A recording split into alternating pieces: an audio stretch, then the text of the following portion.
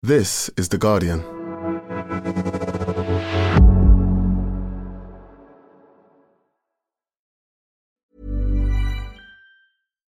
Hi, this is Bachelor Clues from Game of Roses, of course, and I want to talk about Club Med. Everybody knows Club Med has been the pioneer of the all-inclusive resort since 1950, with almost 70 resorts worldwide, ranging from beachside destinations in the Caribbean and Mexico to exotic locations like the Maldives and Morocco, or even the mountain destinations like Japan and the European Alps. Dine on delicious gourmet cuisine, enjoy more than 20 activities, and make memories with your family. For more information, visit clubmed.us or call 1-800-CLUB-MED or your travel advisor. Hey, I'm Ryan Reynolds. At Mint Mobile, we like to do the opposite of what Big Wireless does. They charge you a lot, we charge you a little. So naturally, when they announced they'd be raising their prices due to inflation, we decided to deflate our prices due to not hating you. That's right. We're cutting the price of Mint Unlimited from $30 a month to just $15 a month. Give it a try at mintmobile.com/switch. $45 up front for 3 months plus taxes and fees. Promo rate for new customers for limited time. Unlimited more than 40 gigabytes per month. Slows full terms at mintmobile.com.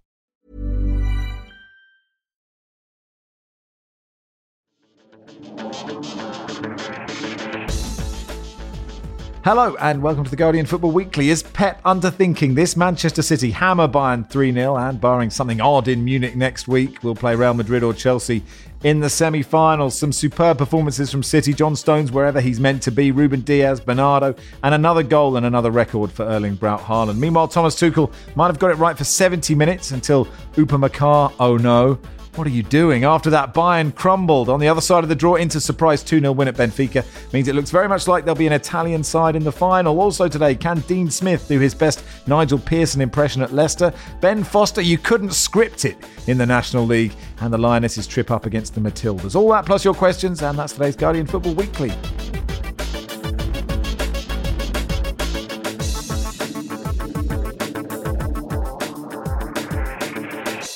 Glenn says, if the pod had Manchester City's millions, Glendenning, O'Clair and Rin Tut is the international lineup they would splash the cash on. Philippe, don't know if you would accept that contract. Welcome.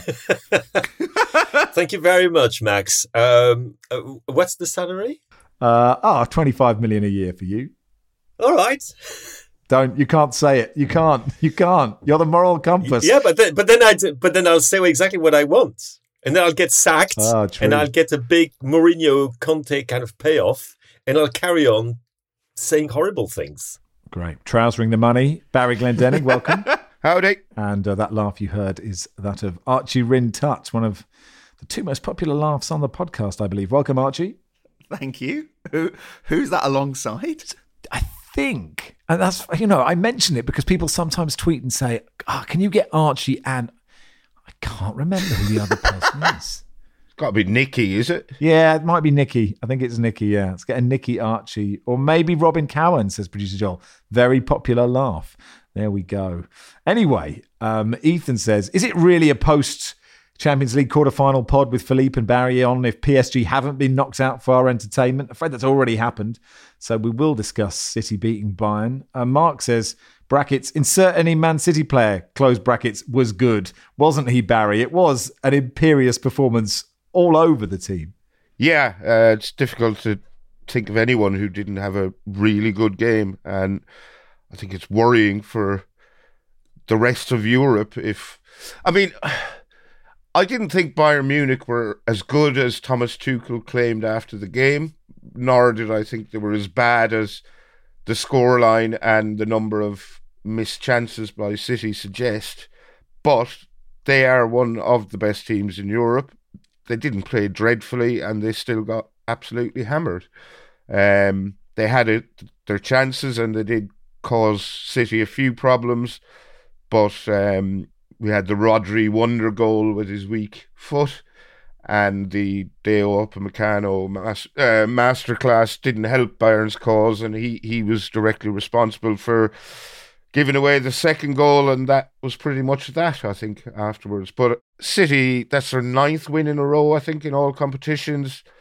They've won by an aggregate score of 30-something, 3 or 4, those games. And they've really hit their stride at the right time this season. And Philippe, I mean, I don't know who, like Barry said, I don't know who to pick out from that City performance, because he's right. Actually, for 70 minutes it was close, and Bayern start of that second half were really good.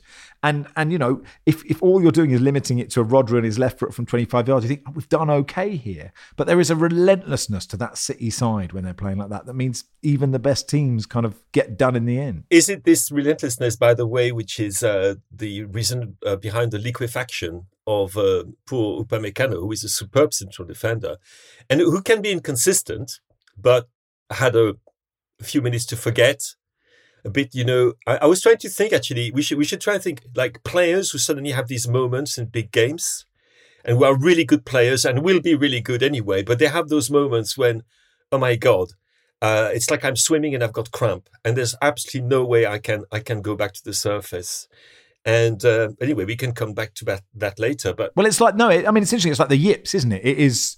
It's John van der Velde or Ian Baker Finch or you know, some darts player who can't let go of the dart. And what tennis players call le petit bras in French, the small arm, is that suddenly, for some reason, you're not able to hit the ball with the same strength, and you're losing control. You don't have an explanation for it. But anyway, but it's true that until then, I thought Bayern were actually at times absolutely terrific. But that's personal opinion. One player I would single out, I think, for Manchester City, because all the others have already been named, is Akanji.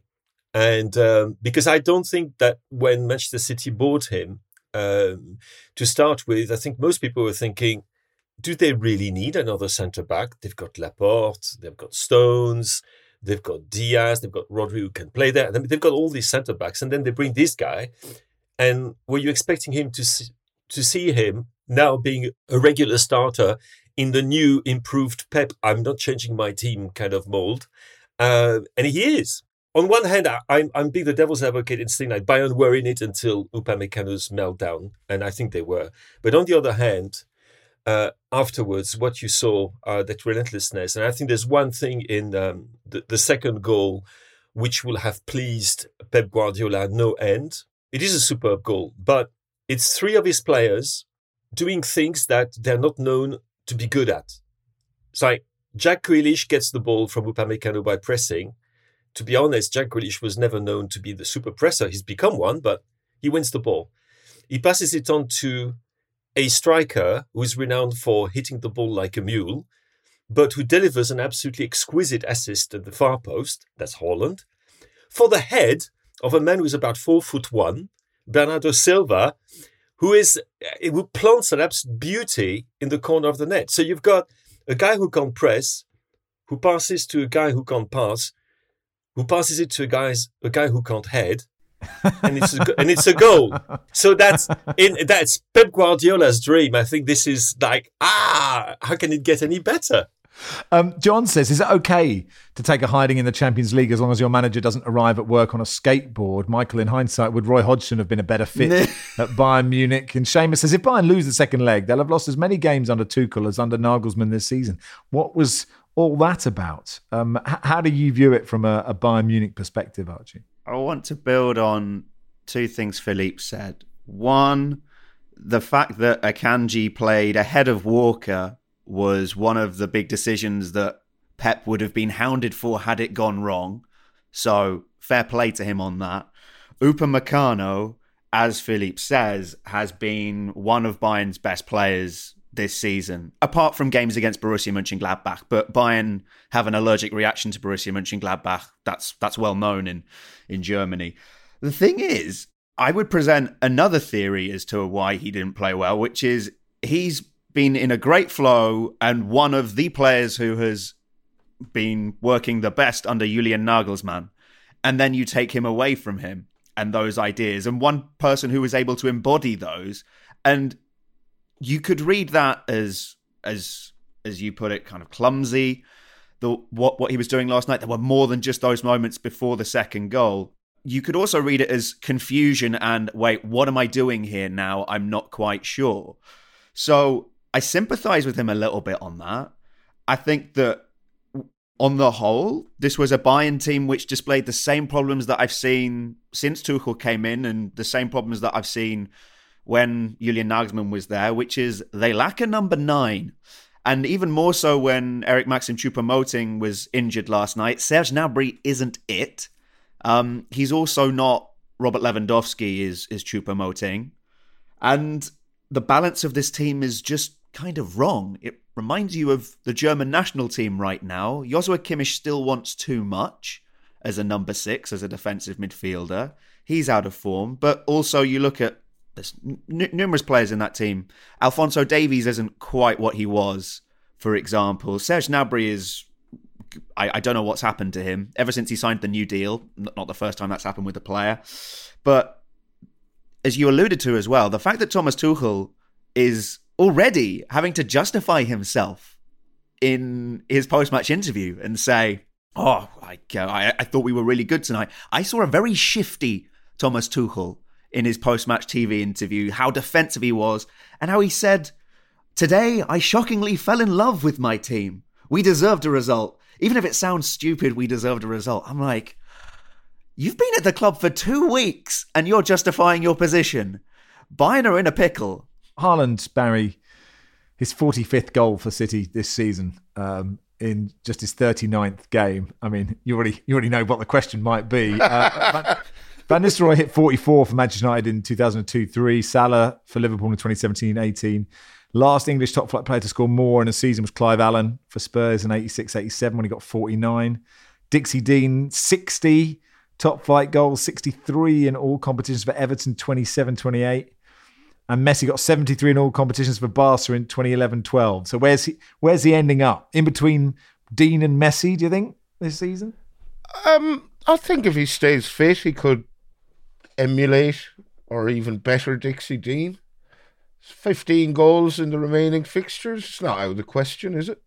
You know, and I think he's obviously a huge factor in Deo Upamecano having a bit of a shocker because if you're having a bad game and you're up against Erling Haaland, it's really not going to...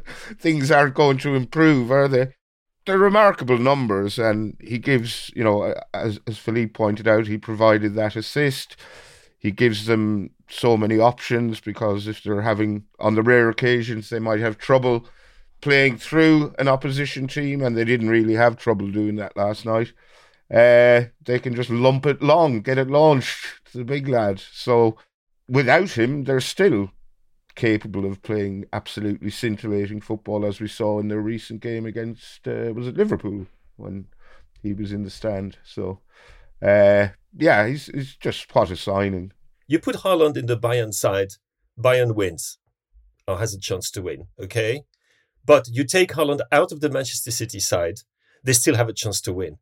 That's the difference. I mean, I'm saying what Archie was saying before, is that there is no number 9, and obviously he's a very strange number 9. He's unlike anything else I've ever seen, I think. This is what we say every time we talk about him. He's unlike anything I've ever seen.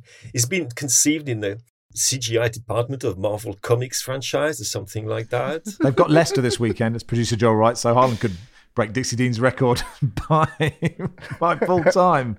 It should be added that it's come out this week that Bayern offered him 35 million euros a year this time last year, albeit it was not made out that Bayern had tried to sign him, because at that point it would be embarrassing for Bayern to have tried and failed against a Man City in the transfer market. I'm assuming that's why it didn't come out, albeit my colleague Jan Arge Fjortoft was very hot on that trail. But yeah, they very badly wanted him last season, but City offered more. So who do they go for? I mean, Harry Kane is possible. Osimhen is possible. I'm just thinking of number 9s that Bayern could get next season.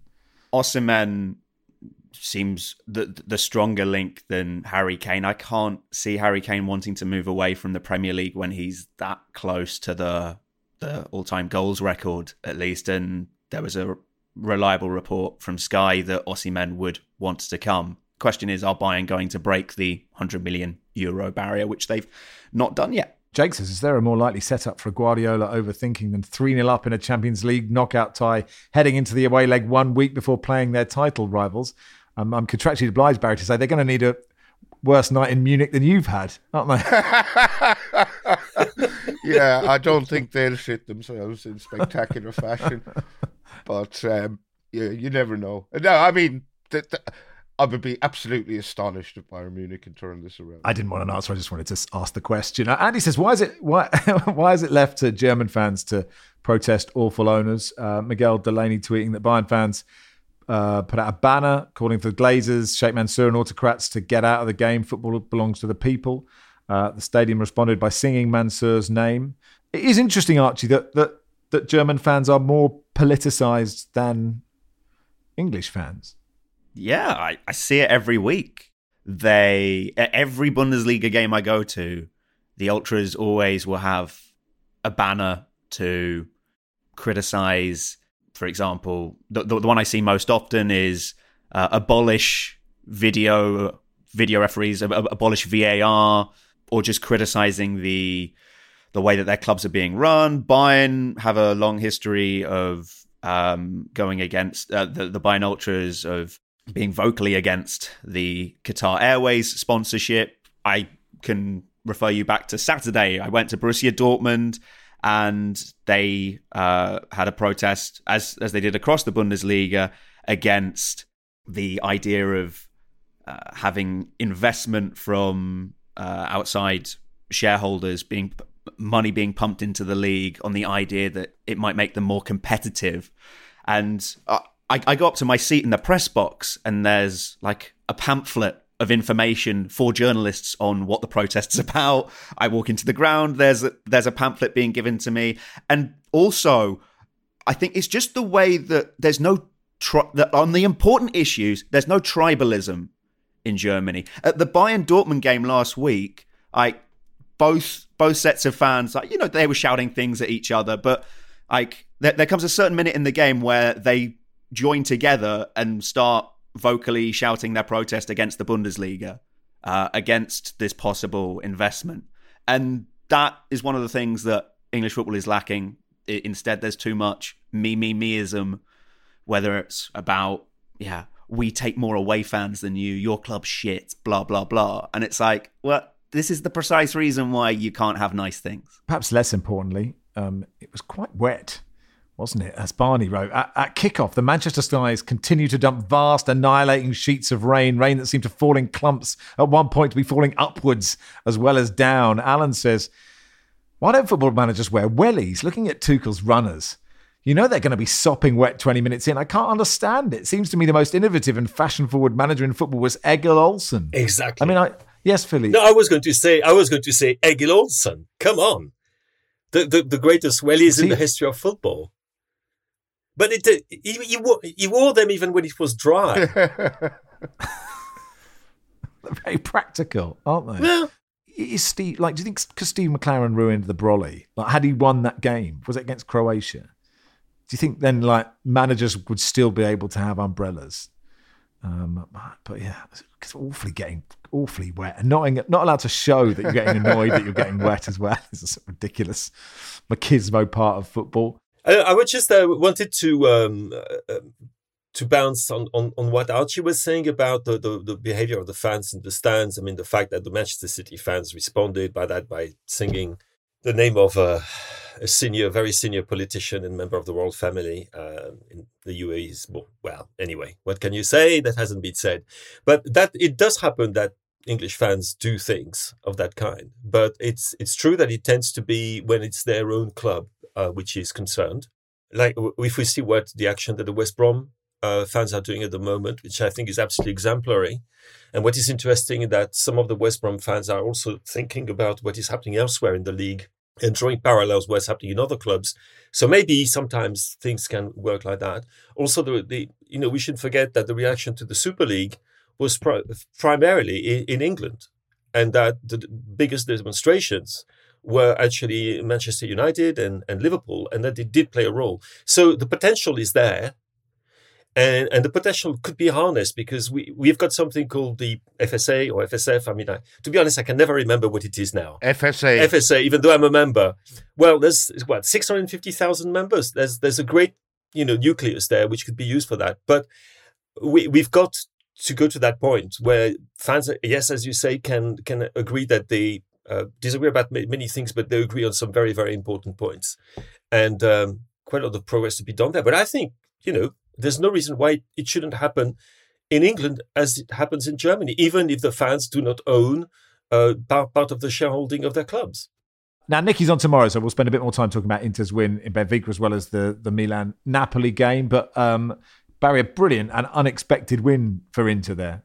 I don't think this tie is over, and Benfica will be really ruining Gonçalo Ramos's miss right at the end, right at the death when he Onana pulled off a great save from Ramos had the ball at his feet 6 yards out. But impressive win for Inter, even though I do think they were helped with that penalty. It was just a joke for the handball given by English referee Michael Oliver. Do you think a joke in that it shouldn't have been given? It hits João Mario's head and then his arm, or sort of at the same time. Obviously, I hate the law. Obviously, I'm watching it going, that shouldn't be a penalty in my world. But I'm watching it going, I'm totally unsurprised it was given. I'm unsurprised it was given, and I don't even know anymore whether it definitely is a penalty or not, because I can't keep up with the handball law. But Michael Oliver may well have stuck to the letter of the law and given it, but that should not be a penalty. So I'm not necessarily blaming Michael Oliver, but I'd still give Benfica some hope of turning this around. The Alessandro Bastoni I thought was great for Inter. Just those long diagonal crosses he was sending in were fantastic. One led to a goal from Nicola Barella, and another almost led to a goal, almost carbon copy, when he sent the ball into Denzel Dumfries. And the superbly monikered Odysseus Vlachodimos pulled off a sensational save from Dumfries. But what a name for that Benfica goalkeeper. Odysseus Vlachodimos. This is the best name since Konstantin Hatzidakis, who we will get to in part two. Philippe. Yes, I mean, one thing is how disappointing Benfica were, given how actually seductive they had been in previous months with Roger Schmidt. I mean, the kind of football they were playing was just wonderful. And to be honest, I had them as almost outsiders for this competition. And I it's not that I don't know what happened. I'm just surprised it's happened so early. First of all, they lost against Porto in a really big game at home on Friday night. Obviously, there was a major hangover factor about that it was a defeat that perhaps they lost against Porto because they were already thinking about Inter, and they lost against Inter because they were still thinking about Porto, if you see what I mean. Yeah, I do, yeah. So there's that. And on the other hand, and I was talking to Zach Louis, who knows far more about Portuguese football than I do after the game, and I said, they look really tired. And he said, yeah, Roger Schmidt is a superb manager, has done a lot with Benfica, but there's hardly been any turnover. It's not the big squad. So the players are coming to the moment of truth in their season, both at home and in Europe, and then suddenly they don't quite have the physical resources that they had 2 months ago, which is why you saw all these dangerous situations in Inter's box, and then there wasn't quite the sharpness that you would have expected from them earlier. So a mixture of a hangover and physical condition, and an Inter side, but Nicky will tell you all there is to know about that, which is totally unpredictable, which can be god-awful at times, and very convincing as they were last night. Yeah, I mean, and you wonder if the same thing is happening to Napoli a little bit. They got hammered by AC Milan. Like, everyone thought that was a total done deal, that game, tonight's game, but they got smashed 4-0 in the league. So, like, what impact that has on unless it's a massive hustle, then it's genius on the Champions League. We'll find out tonight. We'll talk about them on tomorrow's pod, as well as Frank Lampard's Chelsea on their way to Real Madrid. And that'll do for part one. Part two will begin with Dean Smith going to Leicester City. Hi, I'm Dori Shafrir. And I'm Kate Spencer. And we are the hosts of Forever 35. And today We're talking about Club Med, the best all-inclusive getaway for families. Today, Club Med has nearly 70 resorts worldwide, from beachside resorts in the Caribbean and Mexico to magical locations in the Maldives and Morocco to ski resorts in the mountains from Canada to the Alps. Between their all-inclusive family programming, wellness offerings, land and water sports, and their French heritage-inspired food and drink offerings, Club Med is the best way to elevate your family getaway, no matter which location you're at. To learn more, visit clubmed.us. A third of students are less than happy about their university choice, new research by EY has revealed. The findings suggest that a digital rethink is essential to meet the expectations of students and staff. Universities can address this by putting the needs of the people they serve at the heart of their digital strategies. Learn more about the future of human-centered higher education at theguardian.com/transforming higher education. This message was paid for by EY.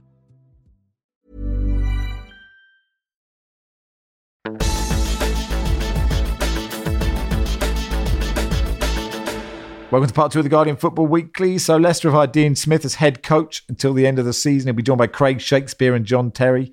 The boys are back in town plays. His last job was at Norwich, took over in November 2021. They finished bottom of the Premier League. He was sacked last December after a difficult start to the Championship season, but has had success in a relegation battle with Aston Villa, was very good at Brentford. Is this a good appointment, Barry? I have no idea. On the face of it, I don't think it is. It's not meant as a criticism of Dean Smith particularly, although when he was appointed manager in Norwich, they got a bit of a bounce. They won their first game under him, got 2 draws. So, Leicester will be hoping he'll do similar there, although if he gets a bounce against Manchester City, he'll be doing particularly well. Arsenal fans will also be hoping Leicester get a bounce under Dean Smith. But that season, Norwich got relegated from the Premier League. They took 6 points from, I think, the final 48 available. I mean, that's really, really, really bad. And just the manner in which he was appointed seems very haphazard. I don't understand why, and there were obvious concerns about Leicester's form going into the international break, why Brendan Rodgers wasn't dismissed then. Instead, they dismissed him afterwards. Then they had caretaker manager in charge. They've lost 2 games when they could have had a new manager in. They seem to have just been throwing darts at pictures of various out-of-work managers and deciding who they were. The feeling seems to be they want Graham Potter, but Graham Potter isn't ready to go there yet. He's still, taking time out after being sacked by Chelsea. Rafael Benitez was mentioned. Jesse Marsh was apparently almost given the job, but couldn't agree terms, and now they've gone for Dean Smith. There are 3 managers who varying styles, but there's a decent chance he might keep them up. It's any 3 from 9 basically. Although Palace look like they're probably all going to be all right, so any 3 from 8 just have to be one of the 5, and Dean Smith could do a good job there. I don't know, but the whole appointment process seems to have been very shonky. Yeah, it's hard to know how many points you need to stay up at this stage, but 3 wins might do it. They've got City, of course. They've got Wolves at home, Leeds away, Everton at home, Fulham away. I mean, you could feasibly win all of those, couldn't you? Liverpool at home, Newcastle away is not great. And then, although Liverpool are not as great away from home, and then West Ham at home in the last day of the season. I suppose it's interesting, like you mentioned, Barry, this process. And there's so many short-term deals at the moment, Lampard, Gracia, Dean Smith, Roy Hodgson. And it sort of seems, Philippe, to sort of make a mockery of technical directors and directors of football and just anyone who is sort of there for long-term planning. And like, surely you have a plan B for a manager just in case they get hit by a bus, let alone, they're hopeless and you sack them. But the obvious point in mind for that was what happened at Brighton when Graham Potter was poached by Chelsea. They already had their replacement in mind, and they had a plan B, and the plan B, my goodness, or plan de Zerbi, if I can. Oh, nice, very good. And if it hadn't worked with de Zerbi, who is a superb coach, no doubt they had another one lined up behind that. So some clubs do their job properly, and other clubs don't do their job properly at all. When it comes to Crystal Palace, for example, and Roy Hodgson, I think it's a little bit of a different case here because Roy Hodgson has done this before on numerous occasions, and I'm not going to remind Archie what he did at Fulham. And no, please do. What he, yeah. Well, I can. We know we both love what he did at Fulham, and also what he did at Crystal Palace as well. So he's a kind of ferryman, as the Italians say, the guy who will take you to the end of the season. He can take you there.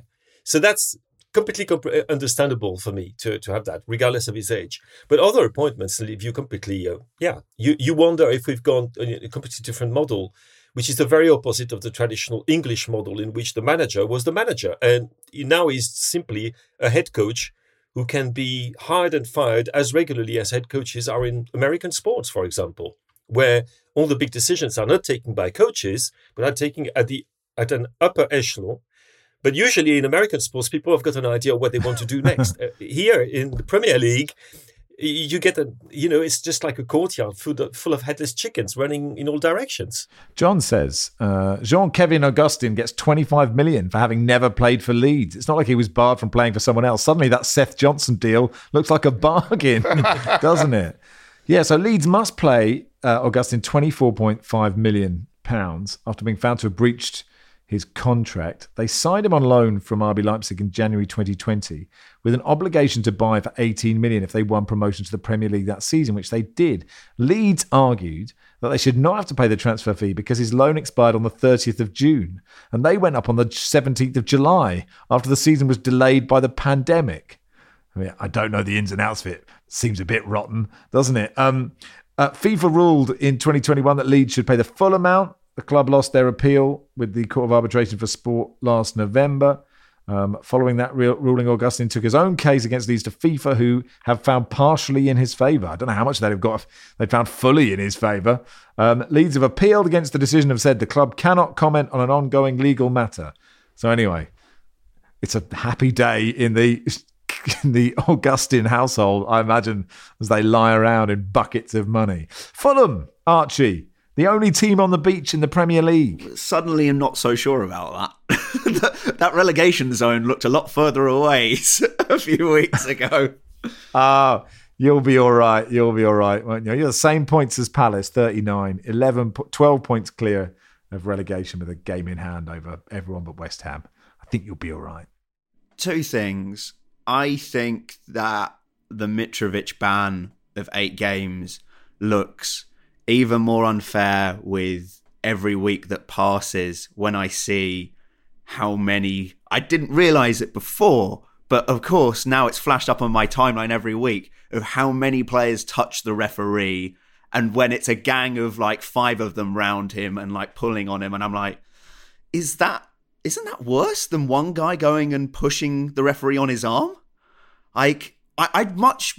If I was in a referee's position, I wouldn't want 5 people around me shouting in my face. It's interesting you say that, because I definitely, discussed this, saying, he needs to get a proper ban. That was my reaction. And maybe it was because he was on his own. I mean, maybe because it was like I don't know. I mean, you might be right. I think as well, the fact is, you wouldn't have noticed this if it was Saturday 3 p.m. It just happened to be the big game before the international break. There was so much time to talk about it. And boy, did everybody do that. And therefore, it just kind of got ramped up to this status where I think that it was kind of a misfortune in that sense as well. Look, there was a hidden history between Chris Kavanagh and Fulham. It doesn't matter because the referees need to be given more respect. But the thing that hurts is when you see every referee, Chris Kavanagh even being touched by a Nottingham Forest player the following match day, doing nothing about it. No, I tend to agree with Archie on this. I'm also thinking about the incident that was absolutely completely disappeared, which was Bruno Fernandes with the linesman as well. There was no reaction.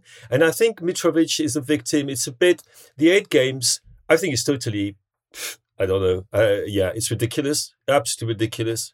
If they had given him 3 games, perhaps, yes, that's fine. Like a straight red card. There's no problem with that. 8 games. If it hadn't been Mitrovic, I don't think it would have been 8 games. That's what I think.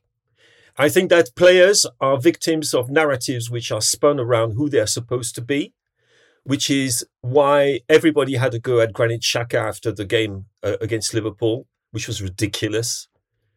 And they're having a go because it's Mitrovic. And Mitrovic, is a bit... He is that kind of player. Volatile. Is that kind of player, blah, blah, blah. Whereas the more weaselly players don't get that kind of treatment. I personally prefer the Mitrovic's of this world to the weasels. And I think that what he did was wrong, that he was punished, as he should have been, but that the punishment is totally unrelated to the nature and the scope of the crime. There are far, far worse things happening on football pitches than that. The fact that you can give 8 games to a guy for doing something he should never do, okay? But somebody who will break a leg with intent will not get more than 3 games. I mean, what's going wrong here, guys? What's going wrong? If this was question time, I'd be applauding hard right now, Philippe. Yes, thank you. Well, if we're all in agreement that 8 games is too punitive, what do you think of the FA calling for even more of a ban for him? It's like symbolic of the whole problem that they want to make us like a real example of somebody, but then they won't be consistent across the board when they actually need to make an impact. Like, it's such a token gesture. That's it. It's such a token gesture. But isn't that the bigger problem? Isn't the bigger problem not that Mitrovic did it, that other people are doing it, and you can't have players touching referees. You obviously can't have linesmen elbowing players as well. We'll get to that. But like, you can't have. We just need to. There needs to be sort of a paradigm shift in how referees are treated, and without getting all rugby on it. Why can't it just be the captain? Why can't there be the 10-yard rule if the team want the free kick to go forwards 10 yards or whatever? I mean, I just think those things seem to make some sense. You need to try them in a football match. I've also heard that if you get it slightly higher pitched on this, Archie, the decision will be overturned. So okay. like you've got. I have to have 30 seconds telling you that Fulham have raised their season ticket prices and that I am sick to the core. And having been on the Supporters Trust board around the time when there was the Stop the Greed protest and how holier than thou they reacted, the same people who are there now, about how dare you call this chairman greedy? He's so generous. So generous is he that, everywhere around the ground, the ticket prices are up. Some of them are doubled as well. There's a $3,000 season ticket at Fulham. What do you get for that? Is that a golden chair? I don't know. You sit next to Clint Dempsey next to you at all times. What? Zoltan Gira hands you grapes during the game. What is it? Now for that I would pay. No, but seriously, it's just so coming back to the point we're making in part 1 about this whole kind of people looking after themselves. I remember some of our fans being like, well, it's only match day ticket prices, but this would be my word of warning to other clubs where it's happening. Like, it's done incrementally. It happens first with the match day ticket prices, and then they target elsewhere. And let's not forget, Fulham, if they stay up, I'm still saying if, will have more TV money than ever before. And I hear this stupid argument of, well, you've got to pay for this success. Look at the fucking prices of a ticket and look at how much the TV money is. It is not even a dent on these bastards. Okay, I'm done. Konstantin Hatzidakis will not be involved in any matches while the FA investigates the incident in which he appeared to elbow Liverpool defender Andy Robertson. PGMOL said it will not be appointing him to fixtures of any of the competition during the investigation. Meanwhile, Michael Salisbury's been dropped for the next round of Premier League fixtures. He was the VAR official who failed to give Brighton that penalty. Although Stuart Atwell is going to be a VAR at the next game. I presume not a Brighton game, I don't think. Probably right that Hatzidakis doesn't line up until this is all sorted out, Philippe? Yeah, probably. It's like suspended while the investigation is ongoing or something like that, which of course is something which only happens when it's an official like that. I have to say that this kind of story registers very low on my personal...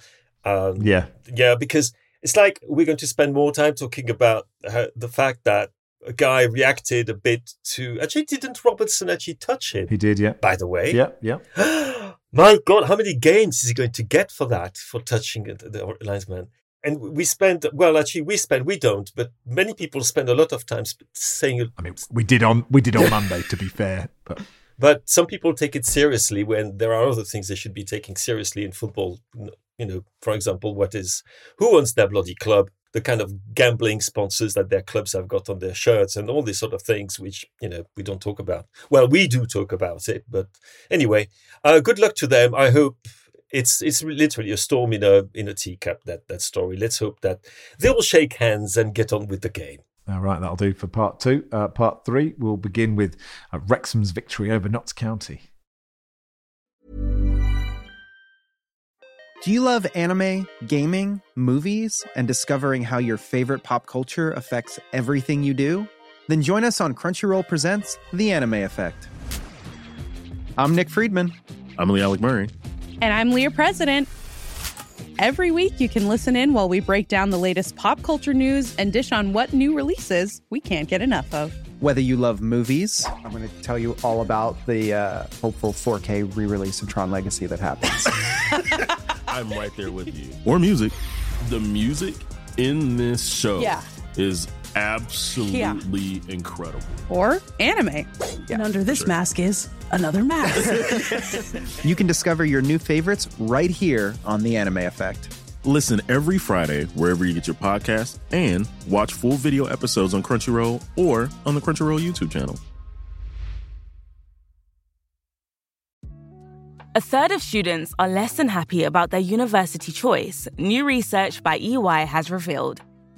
The findings suggest that a digital rethink is essential to meet the expectations of students and staff. Universities can address this by putting the needs of the people they serve at the heart of their digital strategies. Learn more about the future of human-centered higher education at theguardian.com/transforming higher education. This message was paid for by EY.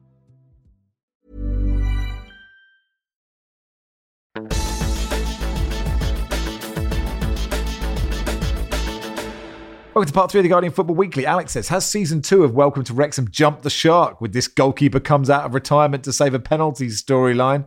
Wrexham beating Notts County 3-2, coming back from behind. Then Ben Foster saving this penalty in the 96th minute. Didn't it say somewhere? And I forget where. So somebody find it. That Twitter was account. Was it the Twitter account saying, YouTuber Ben Foster saves a penalty? That's absolutely great, isn't it? Oh, I mean, what a game, Barry. I mean, it was a real thriller. It took a while to get going, and then John Bostock fired Notts County ahead with this marvellous free kick, and I had to go, John Bostock? That John Bostock? And it is that John Bostock, the guy it is, yeah, who, as a kid at Spurs, was tapped up by Barcelona but elected not to go, never actually represented Spurs but has since had this and has had a good career, a good journeyman career in various different countries, but never scaled the heights to that were expected when he was this young kid coming through. People had him down as a future England star. But, so that John Bostock scores with a remarkable free kick, and I think it's his first goal in several years for Notts County. And then that Ben Foster saves the penalty at the end. In between, Paul Mullen scores one, assists one. Obviously, former Cambridge United marksman, who Wrexham signed and have on massive money by non-league standards. the Wrexham story is well documented. Everyone likes Ben Foster. Everyone likes Rob McElhenney and what's his name? Ryan Reynolds. Ryan Reynolds. It's usually people can't remember Rob McElhenney's name. Ryan Reynolds and the other one. Everyone likes what they're doing at Wrexham, but the Notts County story isn't as well known. They lost their CEO, Jason Turner, who died suddenly just a couple of weeks ago, aged only 50, and he seems to have been held in extremely high regard, not just at Notts County, but throughout the league. They're owned by two Danish brothers, Christopher and Alexander Reitz, who bought the club in 2019 and have invested, I think, over 12 million quid in it since then. And they seem to be incredibly highly regarded at Notts County. Now, obviously, it's unfortunate that only these two clubs who go into this game on 100 points each, only one of them will get automatic promotion. I think it would be best for everyone in the National League if both of them go up, because it seems incredibly unfair. And I would say this even if Notts County or Wrexham only had 70 points, that only one team goes up automatically. It should surely be at least 3 up, 3 down, Conference and League Two. But anyway, with it, hopefully, and I think it would be better for everyone in that league, these two incredibly wealthy clubs go up, and the rest of them then can have a better chance of going up next year. I think I agree with you. I mean, it's going to be tricky to get the EFL to vote for more teams being relegated from the EFL, which I believe how it works. But yeah, it is a nonsense that 4 go up and down from League One and League Two, and 2 go up and down from League Two in the Conference. I mean, every team that goes up from the National League, even before these two sort of really bankrolled clubs, normally does pretty well in League Two, normally has a shout for the playoffs, and so that the gap is almost virtually non-existent between those. Elsewhere in the EFL, Reading have sacked Paul Ince, their manager. They're 22nd in the Championship. No win in 8. They had 6 points deducted last week for breaching the terms of a business plan set by the EFL. Noel Hunt takes over, which is great. I'm a big fan. He's a lovely man, Noel Hunt. My only concern, and Noel Hunt is a lovely man, brother of Stephen, but my concern is, and I hope he does well at Reading, my concern is that as I recall, just the Hunt brothers are synonymous with relegation. They seem to get relegated an awful lot during their playing careers. So is that who you really want to save your skin? I mean, I saw on Twitter when it was Reading announced they'd parted company with Ince, their fans seemed absolutely thrilled. Now, I haven't seen them play this season, but I do recall listening to our mates on the Not the Top 20 podcast at the start of the season, and they had Reading absolutely nailed on to be relegated probably by February. So they've had a points deduction. They're still in with a chance of survival.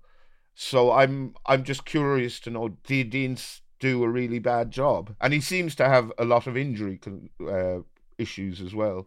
So I spoke to a couple of Reading fans, thank you Will and Freddie, who told me that... Thank you Will and Freddie. Indeed. 2 producer types, no less. So, one for real producer Joel there. They is that because producers can only be friends with producers? Is that how exactly how it works? No, I mean, like, producer Joel's been waiting for a voice, right. For so many years, and finally now he gets it through Will and Freddie from Reading. Okay, fine. Exactly. He was tactically inept, set in his ways, not practicing set pieces, albeit was having to deal with this transfer embargo that you mentioned, which has been there since 2021. They made promises to the EFL last season after they got their 6-point deduction, saying that we will meet certain targets. They didn't, which, if I was a Peterborough fan now, given that they were relegated by 4 points off Reading, I'd be a little bit annoyed. Yes, only Peterborough though. Actually, I won't say that before the derby on Saturday. Wish you well. Let us have 3 points. Carry on. So yeah, because they didn't shift the big earners like Lucas Zhao in the summer, it meant they were hit with another penalty. And yeah, they've only won twice since the World Cup break, and yeah, the football isn't great either. I've been told. So Noel Hunt is a very popular decision because of the work he's been doing with the academy there. But yeah, I mean, QPR look similarly threatened right now. I think it's probably between them and Reading, given the way that Huddersfield are going. So, yeah. Under the mighty Neil Warnock. Indeed. Yeah, look, we're aware that EFL deserves time, and ever sure, obviously people who follow their club know how they're doing. But for listeners who don't really follow it at all and want 30 seconds of here's the state of play, I've written it down. In the Championship, Burnley basically champions, Sheffield United probably up, Luton and Middlesbrough will be in the playoffs. Then pick 2 from 8 for the last 2 spots: Millwall, Blackburn, Preston, Norwich, Coventry, Sunderland, West Brom, possibly even Watford. At the bottom, looking very bleak for Wigan and Blackpool. Then it is 1 from Reading, Cardiff, QPR and Huddersfield, all in trouble. League One, 2 from 3 for automatic: Sheffield Wednesday, Plymouth and Ipswich, maybe Barnsley if they do very, very well. 5 teams just about in contention for the other 2 playoff spots: Peterborough, Bolton, Derby, Wickham and maybe Portsmouth. Richard says, forget Man City stuff and Bayern or Palace becoming the deadliest attacking force in the world. Would Max agree that the greatest achievement this week was Cambridge United's 95th minute equaliser at Bolton? Bonner's great escape, just maybe it's on. Yeah, at the bottom of League One, Forest Green look done. Morecambe need a miracle. It's 2 from 4. Accrington, Cambridge, Oxford and MK Dons. And in League Two, Orient look clear at the top. Anyone down to 8th could conceivably get automatic and also challenging for the playoffs. That is in order: Northampton, Stockport, Carlisle, Stevenage, Bradford, Salford, Mansfield. At the bottom, Rochdale look done. Then one of Crawley, Hartlepool, Harrogate and Colchester. Was that interesting and informative, Barry? Or just a long list? It was, yes. Probably worth mentioning as well, outside of the league, Scunthorpe, I think, got relegated on Monday, which means they're now in the National League North, are they? National League North. So that's back-to-back relegations for them. And I think 6 or 7 years ago, they were knocking on the door of the Championship. So it's quite a fall. That is. Elliot says, Lioness is taken down a peg tonight. Didn't look great against Brazil. Can it be good to lose, or does it just invite doubt? Women's Football Weekly is out today. Faye and Susie joined by Sophie Downey and Samantha Lewis for detailed review of that. I mean, they had a lot of the ball yesterday against Australia. Australia's goals were both pretty... there was a bit of luck about them, but they didn't play great. Australia had lost to Scotland on Friday night. So... I don't know what you think, Baz, but I think actually probably not bad for Wiegman to, that winning run to end, get a bit of a kick up the backside before the World Cup. Yeah, I didn't see the game, but I heard her being interviewed afterwards and she sounded very cross, very cross. Yeah, but look, it doesn't matter. They learn from it, presumably. But she's done a hugely impressive job there. Yeah, brilliant job. But yes, please all listen to The Guardian Women's Football Weekly because it is good. Sean says New Zealand marked 100 days to the Women's World Cup. Get a load of this debacle. And it was a great video. I mean, so in Dunedin, at the top of Baldwin Street in Dunedin, which the mayor, Jules Radich, happily reported had seen off a challenge from Welsh usurpers to be confirmed as the steepest street in the world. They got 32 footballs, one for each country in the Women's World Cup, and released them as if they would hurtle down the street into a goal. But the street kind of pans out and becomes quite flat at the end, and most of the balls just didn't make it. And it was a very rainy day in Dunedin, and not many people, unsurprisingly, turned out for this spectacle. And it just looked incredible.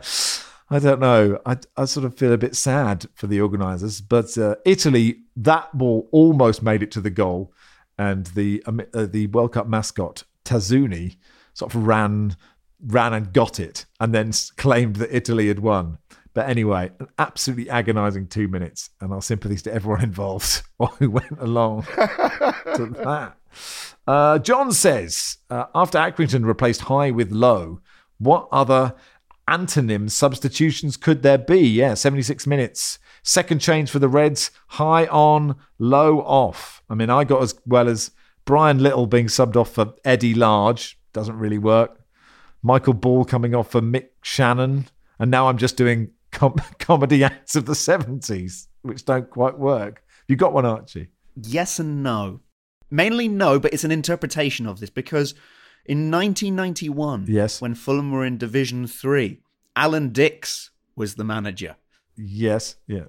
Indeed. And the fans were fed up. They wanted him to go. So they started chanting, Dix out. And the fanzine at the time, as I've got here, they suggested that Arthur Cox from Derby came in. So the fans began to start chanting after this fanzine, Dix out, Cox in. And Arthur Cox did end up coming to Fulham as chief scout under Kevin Keegan a few years later. So it did happen. Good. Adam says, we're all aware of Troy's commendable tendency to be totally honest. But I've recently noticed that hardly a pod goes by without Barry saying hats off to some team or player or other. Just how many hats does Barry wear? I'm feeling you didn't do it today, Barry, but maybe you did. I am wearing a hat.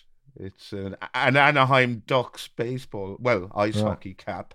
Yeah, I wasn't aware of that. I will try to remove it from my... No, I mean, it's part of your lexicon, as much as Troy's, to be totally honest, is of his. And I'm sure we all have our little ticks, don't we? Jim says, hi, Max Oran, who I mispronounced. The baby who's listening to the pod, not by choice, it has to be said, was delighted with the shout out. Thank you. Of course he was. He was 1 day old listening to you and Barry, who will be delighted to hear that he is half Offaly with his mother being a Cool Derry woman. Cool Derry, is that a place? It's not Cool Derry. Cool Derry, it's a few miles outside Birr, and they're massive hurling rivals. I did inquire that there's... a set of brothers called the Dooleys, Johnny, Joe and Billy, they hurled for Coolderry and Offaly. So I was interested to know if Oran's mother was a Dooley, but she isn't. She's not a Dooley. No. Okay, well, it's good we iron out these sort of things. I'm sure she's still from good stock. Yeah.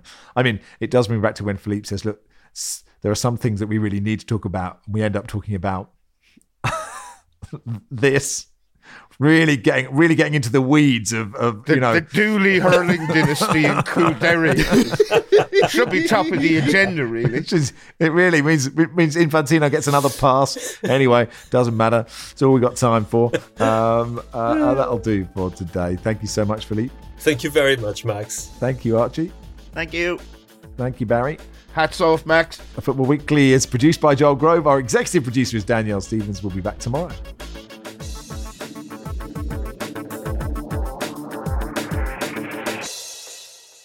This is The Guardian.